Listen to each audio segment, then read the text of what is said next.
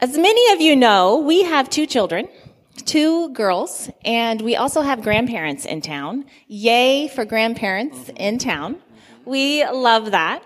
And a couple years ago, Mike and I had gone on a trip. I don't even remember where we went, but the girls stayed with the grandparents, and we came back and we had all the usual conversations. How did things go? Oh, we had so much fun at Grandma and Pop's house, and asking them questions, and it went really well. And then a couple days later, I realized, we had a conflict in scheduling, and I needed someone else to pick up the kids from school. And so I talked to the grandparents, and they were willing to come pick up the kids. And so as I was conveying that information to the kids, and there's a couple years ago, so they're preteens, Rachel's eyes get real big. She gets real excited, and she looks at Alyssa, and she says, "Let's see if we can get them to take us to the dump."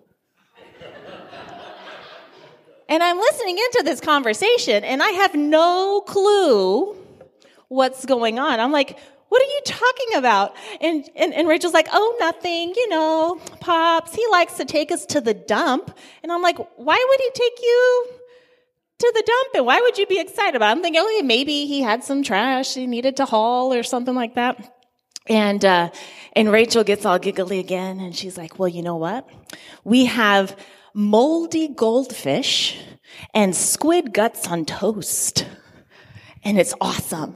And I'm like, "What are you talking about, child?"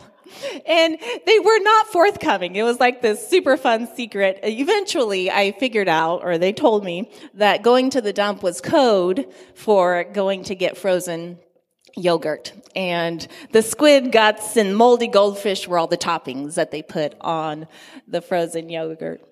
But have you ever experienced a conversation, and that's a silly example, but a conversation where you're talking to someone and you're just not on the same page? You're talking about a topic, but you're thinking of something completely different. Today we're looking at a conversation between Jesus and Nicodemus. And Nicodemus is going to struggle to understand who Jesus is and what Jesus' purpose is. Before we dive into the text, let's back up just a little bit and understand the series that we're in. We're reading the Gospel of John. John, one of the apostles of Jesus, writes for us, for the first century Jewish and Gentile believers, and now 2,000 years later, for us, an account of who Jesus is. He says at the end of his gospel, precisely why he wrote it, he says, "I wrote it so that you might believe and have life in Jesus." So we are on this pursuit as we read John's gospel about Jesus to explore what would belief in Jesus look like, and what is this life that's offered in him. Today, Jesus has a poignant and confusing conversation with a man named Nicodemus. We're in John chapter 3, starting in verse 1. Now there was a Pharisee, a man named Nicodemus, who was a member of the Jewish ruling council. He came to Jesus at night and said, "Rabbi, we know that you are a teacher who has come from God. For no one could perform the signs you are doing, if God were not with him." And Jesus replied, "Very truly, I tell you, no one can see the kingdom of God unless they are born again." "How can someone be born when they are old?" Nicodemus asked. "Surely they cannot enter a second time into their mother's womb to be born." Jesus answered, "Very truly I tell you, no one can enter the kingdom of God unless they are born of water and the Spirit. Flesh gives birth to flesh, but the Spirit gives birth to spirit. You should not be surprised at my saying, 'You must be born again.' The wind blows wherever it pleases. You hear its sound, but you cannot tell where it comes from or where it is going. So it is with everyone born of the Spirit." "How can this be?" Nicodemus asked. "You are Israel's teacher," said Jesus, "and you do not understand these things? Very truly, I tell you, we speak of what we know and we testify to what we have seen, but still you people do not accept our testimony. I have spoken to you of earthly things, and you do not believe. How then will you believe if I speak of heavenly things? No one has ever gone into heaven except the one who came from heaven, the Son of Man. Just as Moses lifted up the snake in the wilderness, so the Son of Man must be lifted up, that everyone who believes may have eternal life in him. What a unique and interesting conversation between Nicodemus and Jesus. So who is this guy, Nicodemus? We were told that he's a Pharisee. So he's a part of this elite Jewish religious group. He's highly educated and devoted to following the Mosaic law. And they're very strict in their practices. So we know that Nicodemus is a person of power and a person of privilege. He has an influential voice and a place in society. He's a part of the Jewish ruling council. And this is right after we read the story, at least in the way that John is told. This is right after we read the story of the clearing of the temple. And as you can imagine, the Pharisees were the ruling council or part of it. And so they were the ones who would be pretty offended by such actions and others that Jesus took, pointing out where they were lacking. And so we know that he's a part of this group, the Pharisees. And we also know that there's several of them, at least in part, that he's representing, because he says we. So it's him, and there's at least a few others that he's representing. And so we read about Nicodemus's conversation here, and there's two other instances where Nicodemus is mentioned in the book of John. In chapter 7, Nicodemus questions whether the Pharisee should condemn Jesus before putting him on trial, before hearing what he has to say. And then in chapter 19, Nicodemus is the one who pays for the spices that they used to wrap Jesus' body in for his burial. And so we don't know much about him, but there's some interesting details there. And in this story, he comes at night. So likely he wanted to have a private conversation with Jesus. Yeah, I was going to mention that. It's curious that he shows up in the night. It's likely that it's a little bit of a covert mission. Now, is he covering up his actions before the other Pharisees, right? Is he kind of one who believes more deeply in Jesus and wants to have a face-to-face with him? That's very possible. Or is he there on behalf of the Pharisees, saying, you're trashing our temple, you're doing all these things, and yet he acknowledges Jesus in a significant way. But we see the signs that you're doing. Clearly, you have a special measure of God in your life. So we see Nicodemus address Jesus with two titles. One is rabbi, and the other is teacher. Now, rabbis were highly revered in Israelite society. They were the top of the educational system. If by chance you were one of the elites that made it all the way through the top of the education system in Israel, the next task would be to apply to a rabbi, that for the next 3 or so years, you might follow that rabbi, listen, learn what the rabbi taught, and do the things the rabbi did. And so this man Nicodemus acknowledges Jesus as a rabbi, someone who is leading other disciples in their pursuit of knowing more of God. Secondly, he refers to Jesus as a teacher. Again, a fairly revered term. Jesus is being acknowledged as someone significant. And yet, notice he comes up short of naming Jesus either a prophet or the Messiah, right? And I think it reveals to us the predicament of the Pharisees, right? And certainly the predicament of this man Nicodemus, that they know Jesus is someone special. The signs prove that he is someone here from God, and yet he is entirely disruptive in the nation of Israel and the practices of the temple and those of the Pharisees and Sadducees. And so as Nicodemus comes to Jesus and says, we know you're someone special, Jesus just dives right in. He dives into the deep end. His response has nothing to do with the prompt. at least what we're told, because this is likely a summary of that conversation. We don't have every single word said, but Jesus just goes straight to the heart of the matter, and he says that no one can see or enter into the kingdom of God unless they're born again. That you can't see or enter the kingdom of God unless you're born again. And there's some interesting word plays in here that often get lost in translation.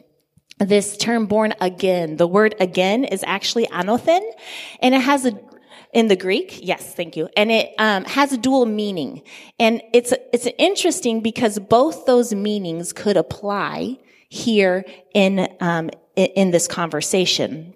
So first of all, it can mean again, like anew, to start over. So to be born again would be to have a new beginning, to start over, a new life. Now, that same word can also mean from above, from God, from heaven. So it's so interesting here. Jesus is saying you must be born again. To be a part of the kingdom of God, you need a whole new start, a whole new life. And this life is going to be a gift from God. It is one that comes from heaven. So the conversation continues. Jesus says, you need to be born again from above, right? And Nicodemus replies to him, how in the world would I enter again into my mother's womb? A very awkward statement. And we'll just pass right beyond it. That's all I'm going to say about it. And Jesus jumps in to give another description of this idea of born again or born from above. He says, you must be born of water and spirit.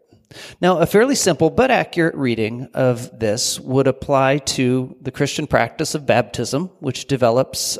Jesus had been baptized by John the Baptist. Eventually, it'll become central in the church, in the first century church, and we continue to practice water baptism today. That is, it's this ceremonial cleansing, right? Dipped under the water. In fact, in Romans 8, it's likened to a parallel is drawn between Jesus, who was buried and rose again, and we who go under the waters of baptism and rise to new life, right?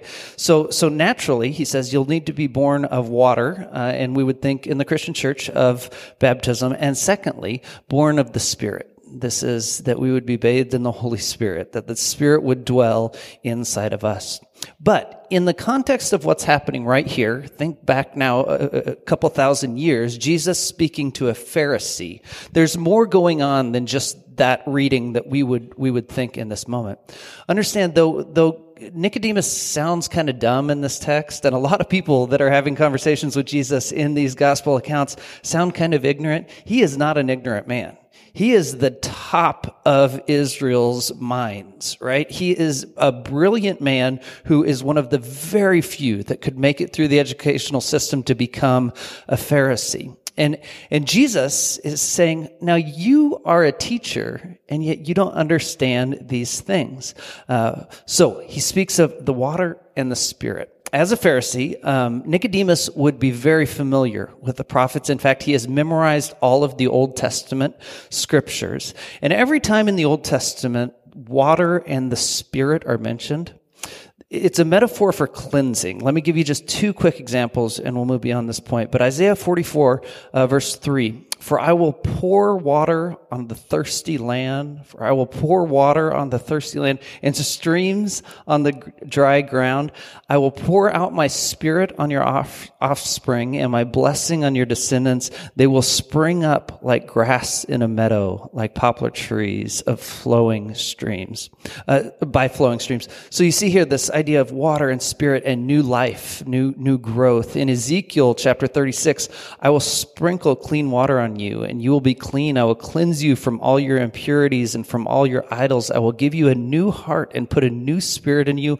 I will remove you from Yes, I will remove you from your heart of stone and give you a heart of flesh. And I will put my spirit in you and move you to follow my decrees and be careful to keep my laws. Again, water and spirit represent this new life, this cleansing, and a new opportunity. So Jesus is calling Nicodemus to this realization.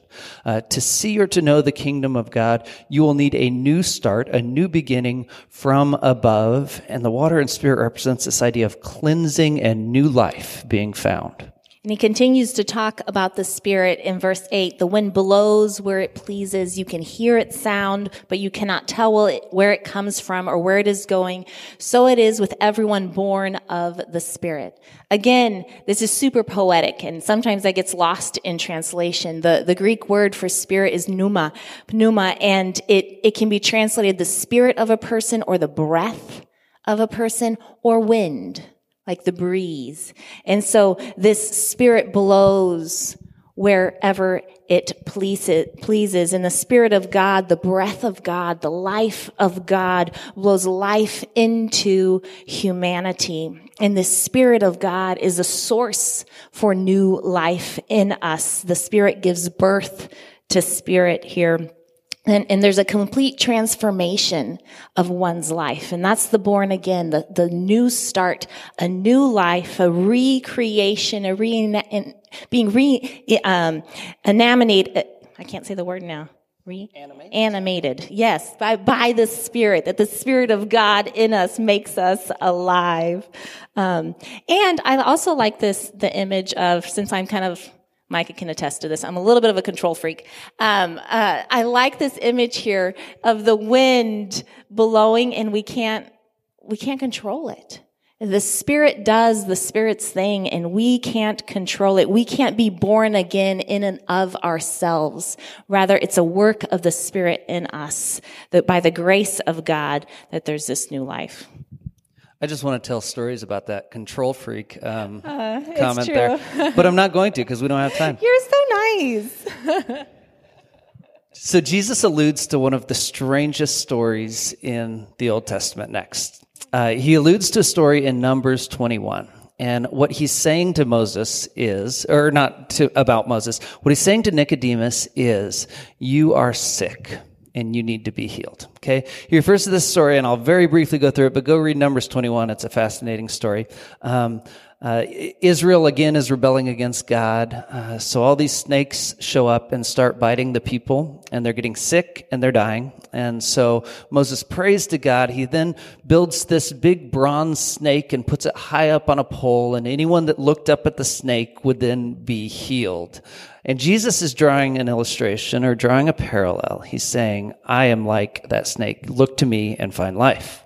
Just like they looked to the snake in the desert, looked to Jesus here.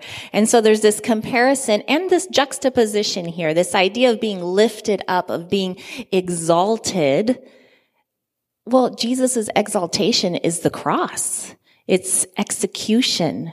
And in that, Jesus absorbs the effects and consequences of humanity's sin and evil in himself, and by his death, Jesus then offers eternal life. Jesus offers new life. And all we have to do, all they had to do, humanity, is to look to Jesus and to be healed, to be made whole, and to receive this eternal life. So Jesus has this interaction with a man named Nicodemus who comes like, who are you really? I can tell something special is happening here, but who are you really? And maybe Nicodemus is even kind of a believer. Like he wants to be on the side of Jesus. And Jesus doesn't do much with that conversation. Instead, he points out to Nicodemus, using the Old Testament scriptures, he points out to Nicodemus, you need a new life. And that's crazy. The elite of Israel, Jesus is speaking with, and he's like, you just got to start all over because you got nothing, right? You need a new life. And so then John, again, the author of this gospel account that we're reading, tacks on the backside of this conversation with Nicodemus, his summary of what's being played out in this story, in this conversation with a man named Nicodemus. And he pins one of the most memorable verses in all of Scripture. For God so loved the world that he gave his one and only Son. Did you know this came right on the backside of the story of Jesus' conversation with Nicodemus? It's fascinating to consider. This conversation that's convoluted and strange, but Jesus is pointing to the fact that I am the one that brings new life and cleansing in this world. And then John writes this summary. I'm going to read verses 16 through 21. For God so loved the world that he gave his one and only Son, that whoever believes in him shall not perish but have eternal life. For God did not send his Son into the world to condemn the world, but to save the world through him. Whoever believes in him is not condemned, but whoever does not believe stands condemned already, because they have not believed in the name of God's one and only Son. This is the verdict. Light has come into the world, but people love darkness instead of light because their deeds were evil. Everyone who does evil hates the light and will not come into the light for fear that their deeds will be exposed. But whoever lives by the truth comes into the light so that it may be seen plainly that what they have done has been done in the sight of God. So the author's conclusion, commentary on this conversation is that God so loved the world. Excuse me. That God so loved the world that he gave his one and only Son, that Jesus would save the world. And it teaches us so much about the character of God and about God's motivation.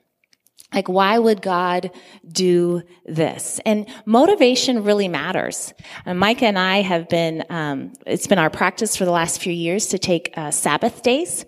And so we live very full, busy lives. And so a couple times a month, we encourage each other to take a day away from home for 24 hours. And so we go and we spend time resting and praying and rejuvenating.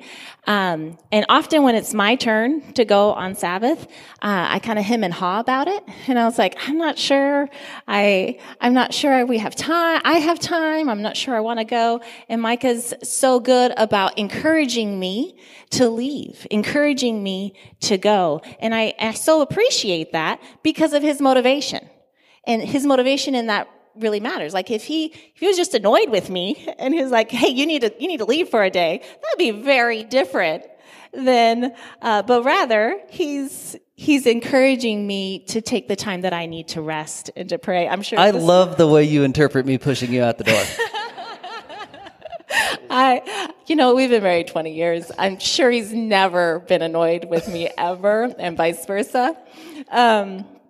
But the motivation there matters, that it is done in love. And God, John here tells us God's motivation, this agape love, this self-giving love that looks out for the well-being and the interest of the other, God's relationship with humanity, and God coming, being incarnated in Jesus, that is motivated by his love. God gave his only Son. There's, for some of us, a real hang-up in the barbaric nature of blood sacrifices, of the idea of giving his Son, that he would die on a cross. So for some of us, that's a hang-up, and I'm only going to mention it briefly today. But let me describe it in these terms. The idea of a sacrificial system is not unique to Israel, is not unique to Judaism. What I perceive in the story of God's work in Israel is that a sacrificial system was understood amongst nations and religions of the world. The idea that there would have to be some sort of atonement, some sort of consequence paid elsewhere for whatever has happened. God is working within that understanding and system. So though the idea of a sacrificial system is not unique to Israel, what is very unique about the Christian message, the gospel, the good news, is a God who would be willing to pay the price for the sake of humanity. There's no other religion or story in the world that describes a God who so loved the world that he would pay the cost, bear the weight in and of himself for the sins, for the iniquities, for the shortcomings of his creation. So let me just say this about this idea that Jesus sent into the world to die. Yes, it's tragic and it's horrible. We should lament it and be pained by it. And we should also acknowledge the beautiful, beautiful idea of a God that loves you, us, so deeply that he would bear the consequences in and of himself. And in bearing those consequences, the promise is eternal life.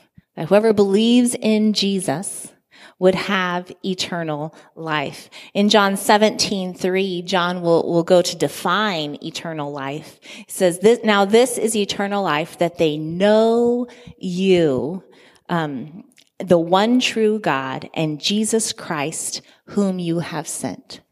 To know God, to experience God, to live life with God.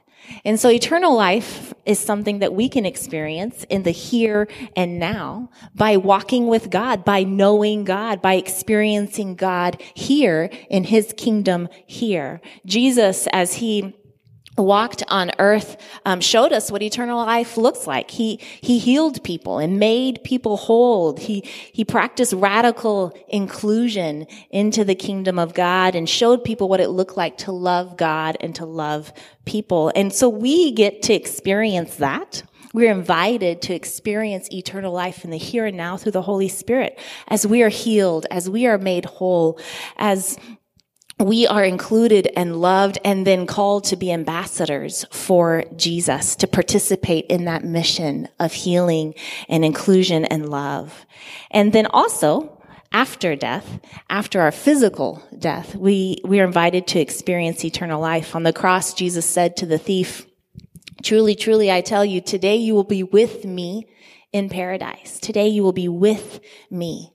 And then later on in Revelations, John will describe the end goal, what will happen at the end, the description of a new heaven and a new earth, God dwelling with humanity, and there being no more pain and no more suffering and no more tears, and everything made new. And so this promise of eternal life is here and now and for all eternity. Now remember, John is writing that we might believe. So he uses here the story of Nicodemus to describe both belief and unbelief. If you believe, there's no condemnation, and yet he says, if you don't believe, you stand condemned. Now we put a lot on this statement, I think, that's not intended in it. It doesn't say that you're going to burn in a fiery pit of hell for the rest of your life. What it does say is a man like Nicodemus, who stands in front of the author of life, who is inviting him into God's presence, who chooses not to believe, who chooses not to accept Jesus for who he is, stands condemned. Understand, Nicodemus is standing in front of Jesus, invited to new life, and yet he is not choosing it. And so John describes this remarkable and tragic reality that he is not finding life in Jesus, right? He stands in front of the author of life and is not choosing to accept the life offered to him. Jesus, the light of the world. If you remember back in John 1, the light of the world came to make God known. And I like this because the image will continue here with light and darkness, but that Jesus is the light of the world to help us see who God is, to help us know God, to live with God and follow God. This light illuminates and enables us to see, to know, and experience God. And the inverse of light, of course, is darkness. And we know to be afraid of darkness generally, right? Every scary movie, the things happen in the dark and something jumps out, right? We know to be afraid of the dark. In fact, last night, I'm walking to bed and we have this bed frame with very sharp corners on it. And Sarah had already turned the lights out, and usually I turn a flashlight on, but I didn't want to disturb her. So walking into bed, I smashed just the center of my kneecap straight into the corner of the bed. Talk about disturbing. I disturbed her at that point. I crumpled down onto the bed and I sat there trying to catch my breath, which is interesting. Did you know you can knock the breath out of yourself by hitting your knee? I didn't know that was a thing. It's a challenge. Yeah. It's a challenge. But it happened to me. I thought those were separate systems previously. We know to be afraid of the dark. You turn on a light when you're in the dark. And what's fascinating is the way John describes light and darkness here is he says, but they loved the dark. Why in the world would you love the dark? We know to be afraid of the dark. It's because in the dark you can conceal so much. It describes humanity who's so in love with their pleasure and their sinful, selfish ways that they would choose darkness to cover up who they really are and what they're really doing. And I say they, but I should be saying I and we, right? We want to cover those things up. We do not want to be seen. And that's what John is describing here, an invitation into Jesus' light.